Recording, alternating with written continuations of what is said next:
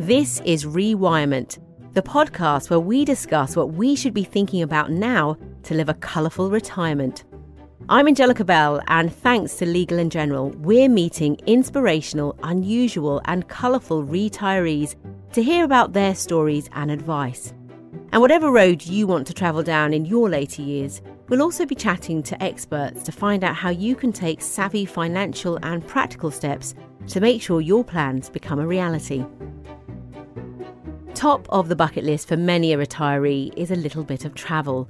But lately, the pandemic has seen those plans put on hold. Looking to the future with optimism, how can you make sure you still make that trip of a lifetime?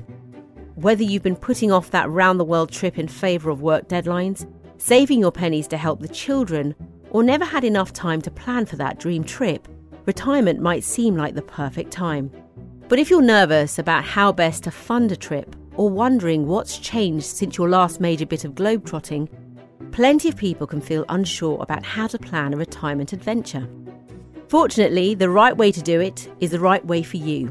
Whether it's a luxury hotel or youth hostel style trip, I'm going to be chatting to the experts for ideas, suggestions and smart tips to make it the trip that you've always dreamed of. Later on, we'll be chatting to travel journalist Mark Hodgson and Claire Singleton from Legal & General for tips that are financial, practical and guaranteed to give you itchy feet. First up, let's hear how two different retirees have unleashed the travel bug and had the time of their lives. My name is June Holder. I'm from Yorkshire. Have been living down south, Hampshire for about 35 years. I'm now in Wiltshire, but only very shortly because I actually like being on the move and travelling. That is my life. June started her retirement with a plan to run an avocado farm in southern Spain. She and her husband had fallen in love with the area and bought a piece of land, but sadly, tragedy struck. We bought it 20 years ago now, and it was a farm, avocados, and it just had one building there that had a kitchen and lounge and one bedroom. We just by chance came across this place and I couldn't believe it. It was up a track and up in the mountains, and from where the land was and the house, all I could see was just mountains and vegetation, you know. I retired when I was 63. Unfortunately, a year later, my husband died. We got a place in Spain, which we'd bought about 7 years before that. So we spent the first part of my retirement together. We spent in Spain, preparing the land and getting all the avocados ready and planting a lot more different fruit trees. And then, unfortunately, my husband died in Spain. June returned to her family with the future she had planned now in question, but it was returning to her love of travel that helped her through grief. The first thing then, a year after he died, a friend of mine who'd also lost a husband, we both went to India, travelled around there for 4 months, and that really did me a lot of good. And I so enjoyed getting back to backpacking around. We stayed in hostels in the south of India, in Kerala. It was just got me going again and feeling inspirational and knowing that I was happy being on the move and travelling and meeting lots of people and seeing how other people in other parts of the world actually live their life, which of course is very different to what it is in the UK. And that was sort of the start of my retirement. I went to Italy with a friend that I worked with. Her father went there as well. And he had a Harley Davidson motorbike, which I had a passion for. I got on the back of that and we went off around Italy. It was amazing. And we've kept friends ever since, and that's who I go off on the motorbike. A passion for bikes began many years before for June. This Harley ride around Italy reminded her of her adventures as a student, travelling through Nepal, India, Afghanistan, Bangladesh and Pakistan on 2 wheels. She completed that trip 7 months pregnant with her first child. So why is it still her favoured way to see the world? For me, it was the people that I met and the history that I learned about the country. And when you're travelling in that style, I find that the local people accept you a lot more easily. You know, if you wander with your backpack into a little old village and smile, and people take you into where they live and make you meet their children, their family, and you just join in. And you learn such a lot about their way of living and how they're being tracked by the governments, etc. And the scenery is so different. She decided to keep the avocado farm and now spends part of the year out there, splitting her time between Spain, the UK, and wherever else her biking adventures take her, such as Romania and Holland. But Spain has a special magic for June. I just love it. And we know some great people, musicians, because I love live music. It puts you on a high if you get into, well, it could be a pub or outside, and the music is so exhilarating. You can't stop yourself jumping and jigging about to it. June and her biking friend also bought a narrowboat and spend some months of the year exploring the UK by water. She does the locks and he does the steering. When we go out, we take different routes. So we've been up to the Thames, because it's not far to go to Reading and then the Thames, to the Thames and down into London and through London. Or we go the other way to Oxford, and we've gone up there and to Wales and across the Pontacilty Aqueduct, which is amazing. It's scary, but it's superb in Wales. But you've still got to have the ambition and the ideas in your head and then go for it. 4 miles an hour you travel. And the scenery is just amazing. And then where you can moor in an allocated mooring on the side of the canal, or you can just find somewhere where there's just you there. And then we've got bikes on the boat, so we can cycle off and get the shopping or whatever. It's a lovely life. Freedom again. Having a friend who shares her passion for Harleys, the land and travel has meant June has a companion for her adventures, in addition to her own time spent on the farm and with family. Since retiring, she stayed in a treehouse in Cambodia, walked the Great Wall of China, and camped in the wilderness, to name a few adventures. She also recently biked around Romania. We helped go and collect wood, a horse pulling a cart, and we jumped on the back of it. And that, to me, is what travelling's about. It's about out actually sharing the life the local people lead, finding out what it's really like, whatever. So he's my best friend that I can share going to Spain with, because he loves working on the land. And also I love being on the boat. The best advice, you can get different travel books. It depends on how you want to travel. Whatever way you want to travel, you can do it. It's just having the state of mind where you think, okay, so I'm 70, but I'm going to do it. I can do it. And if you like to travel and see how the real community lives, then the best way, really, I think, that I've found out, is to actually fly to the country and then travel on public transport, and you can get Lonely Planet and books where they'll give you advice about places you can stay. If you think of somewhere like Cambodia, where we went, we stayed in hostels there, and you had separate rooms, and it was only about £12, £15 at the most for a meal, and you've got the facilities to use, and people are so friendly. And even obviously, it's mostly young people, but they don't treat you like old people. They just talk to you in the same way. In India, you can stay in homestays. It's people's houses. There's maybe an outdoor stair at the side of the house, and you've got your own lovely bedroom, and you're meeting the people who live there. And it's interesting to find out, what their sort of life is. So you can do it. You just make up your mind and you just go for it and find out what you can, and that's it. It's easy. It really is. June's a born backpacker and a lifelong traveller who doesn't mind working it out as she goes along. Meanwhile, Elizabeth took her time and found a savvy way to see lots of places in one trip through cruises. Elizabeth had a career as a science teacher before she retired and started working at a hospice. With 3 children, she and her husband hadn't done much in the way of adventurous travel for years. In fact, it was after she had recovered from breast cancer that her retirement travel adventures began in earnest. I asked her what her goals were when she retired. I wanted to help people who were in difficulty in some way.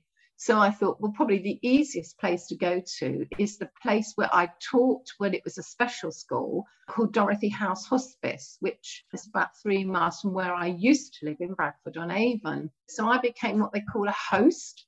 And basically it was people who were in their last year of life, and they would stay with a nurse there permanently, 24/7, obviously changing shifts, and doctors there. And they would come for a week to give their family respite. I would sort of feed them or take them for walks in their wheelchair. There was one lady who was really into all this photography. Not that I could really help her with that, but she was showing me that. And it was just a very happy place to be, actually. When did you leave the hospice? I left there just when we moved because it was about 30 miles to our new house. And right. It was during that time that I was diagnosed with cancer. So I couldn't really do much because I was, in hospital and having chemotherapy and really feeling a bit exhausted. How did the cancer change your outlook on life? I think it made me probably want to do more. Some people think, oh, I've got cancer. I better not go here in case I'm ill. I better not go there in case I'm ill. And one big problem is actually getting insurance. I flew to Las Vegas to attend a charity conference with my son and husband. And it was very difficult to get insurance because I'd just finished having my chemotherapy. I got it, but they want, and of course, being America, huge amounts of money. And that could be a little bit of a brick wall for some people to suddenly realise that they've got to pay this huge insurance. But in the end, I didn't have to pay that much. But obviously, I wanted to be insured. And my oncologist said to me, look, before you go, please make sure that you insure yourself well in America. So yes, it hasn't really stopped me. I mean, it was a big shock. So tell me about your travels then and this new part of your life. We had half term. It was about 2 years before I retired. And we wanted to go away. We left it till September. And I thought, I'd like a week away. This is sort of 10, 11 years ago, perhaps even 12 years ago. And the internet wasn't such a thing then. A lot of people went to travel agents. So we just went to the local town, went in to see the travel agent. Said, I don't suppose you've got anything available for October half term. And of course, they're always really busy. So she said, the only thing we've got available is a cruise. So we looked at each other and said, oh, don't think so. Cruises are for old people. Oh, I don't think we can do that. No, she said, they're not. She said, honestly, we have quite a lot of younger people going on. And why don't you try it? So we said, okay. We went on this fairly short cruise, but we went to about 7 different countries. I know one of them was Sardinia. And then we went to Sicily, Parma, to Italy, into Rome for the day, Minorca, Monaco. We just loved it, But then we went on an American ship around all the islands in the Caribbean. We've been to the Canary Isles, Mexico, Norway. We went on the fjords, and that sort of gave us the inclination to perhaps go somewhere colder because it was quite cold in Norway. We decided, we got off the plane and we thought, we're not going to take a taxi. We'll just walk to the hotel. It didn't look very far. So there we were with our cases, wheeling them along through the snow. You can imagine. Mm-hmm. Oh, we've been to America as well, like sort of Florida and the Everglades, New York, San Francisco. And we were going on all these roller coasters and everything. And we were like the oldest people on them. And we managed to get the front seat, which was good. And our kids were sort of like a bit embarrassed. When we went to Norway, we loved it. We thought, oh, this is really nice, but we sort of quite like it cold. So then we went to Svalbard in the Arctic. Thought, oh, we'll just do a bit of snowmobiling. And again, like we were the oldest people there. All the others were like youngsters, But they were very, made us very welcome. We did sort of like fall off the snowmobile and it just crashed to the ground and it sort of turned over. Elizabeth, you are such an adventurer. We haven't seen the Northern Lights. I really want to see the Northern Lights. Go, make sure you do it. After this is over, go, because it's so magical. And I think you would be speechless. So do it. Elizabeth, for anybody who is thinking of retiring and wants to travel, what advice would you give them? When you retire, most people are not that restricted. So take the opportunity if it's available. Obviously, look into it. I mean, I guess you have to be careful that it's not some sort of scam. I think you need to watch that. See if you can get a deal. If you can, probably try to get an all-in break. That we had the flights plus the hotel for a certain amount of money. We have done it. When we went to Las Vegas, we just booked separate flights. We booked a hotel and then we booked, things all separately. But I think if you have a small amount of savings and you put towards, say, a holiday fund, and then, use it when you have the opportunity to go somewhere that you really want to go. Elizabeth's curiosity about the world really shines through when she talks about her adventures. You can tell she was a teacher and has that hunger to learn more. Another thing I love is that she and her husband are often the oldest people in their travel groups, and cruises have allowed them to see so much of the world in a way they enjoy. Travelling in retirement is so individual. Whether you've been a backpacker, a luxury lounger, or a bit of both in your earlier adventures, working out a way to do it that gives you confidence later in life is key. I'm joined now by two experts, travel journalist Mark Hodson and Legal & General's Claire Singleton. Thank you so much both for joining me. Now, Mark, why is travelling a completely different consideration in later life? Well, I think that what you have a lot of when you retire, well, apart from money, we hope, is time. But things are a little bit different to where you were travelling when you were younger, and a little bit different to when you were just going on holidays, when you were working. So you have different demands, but maybe you have different opportunities as well. You can certainly do longer trips. I think one of the interesting things about this generation that's now retiring, this is the first generation that went backpacking around the world. So these people will have, many of them will have wonderful memories of when they were younger, when they were in their 20s and so forth, of travelling, backpacking, being kind of free, having lots of time, wandering around from one place to another. And a lot of people want to recreate a feeling of that, perhaps go back to some of the same places, but perhaps to travel in much the same kind of way. In some ways, that's become a lot easier now because you can plan everything online. There are so many more low-cost airline networks around the world that allow you to get from one place to another without overnight bus journeys and so forth. But I think one of the key things to think about when you're retiring is that you're not the same person that you were in your 20s. Much as you might like to think you are. We've all got a 25-year-old inside, haven't we? But actually, your physical resilience, your ability to cope with jet lag, bad night's sleep, rough journeys and so forth may have changed. So you have to adapt as well. And maybe that means slowing down, maybe spending a bit more time in places rather than rushing around like you did when you were 25. So it's a good idea to think realistically about what you really want to do with the rest of your life, what kind of places you want to visit and what kind of things you want to do and how you want to do them. And it's a really good time to start now thinking about that. So Claire, what if budget is a problem? Say you're retired and have no additional income to bump up savings, but you still want to do that bucket list thing like travel the Pacific Coast Highway in a Mustang. What can you do? So there's various things people can consider, depending on their situation. Some people, we see them downsizing from their property, so they decide that they don't need the size of home they have anymore, and actually they'd like to have some extra money to go and do that travel plan. I mean, the other thing people can think about is releasing equity for their home, and there's various different options and considerations around that. So people can choose to release money, but also then consider whether they would like to leave an inheritance or not. So that's one factor people need to think about. So would they like to leave an inheritance to their kids? And if so, they can protect a part of that inheritance within the house and release cash to go and do some of their travel plans. People could take a part of money and pay the interest on that to stop their increasing their debt quite so much. So it's one thing for people to think about alongside the potential option of, say, downsizing from their home. I mean, for some people, that sort of information can be quite overwhelming, especially if you've been in your home your whole life and all these sort of things.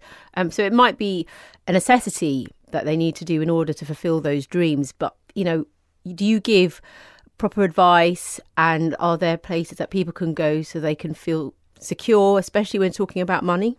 Look, if you're ever releasing money from your house, it's an advised process, and they can come to Legal & General for that advice. There's also lots of information available on our website in terms of the pros and cons of releasing money from your home. So where we talk about the costs of borrowing, and also the fact that there's a no negative equity guarantee where you'll never have to pay back more than what your property is sold for. And we also talk about some of those protections I mentioned around protecting part of the equity so that you can leave an inheritance. So really important to take good advice, really important to consider the costs of borrowing, and really important to sort of to read up and understand that. So again, think ahead. But Mark, Elizabeth mentioned in her case study that our changing bodies can also mean that insurance can be quite a different experience. How can we deal with that? Travel insurance is one of the non-negotiables about getting around the world when you're a little bit older. You, perhaps when you were younger, might have thought that, well, we don't really need it for this little city break, or, you know, I'll be fine, you know, everything was fine last time. But you really need to have travel insurance. And it's going to give you a lot of protection against, if something goes wrong medically, but also just all the little bumps that happen along the road.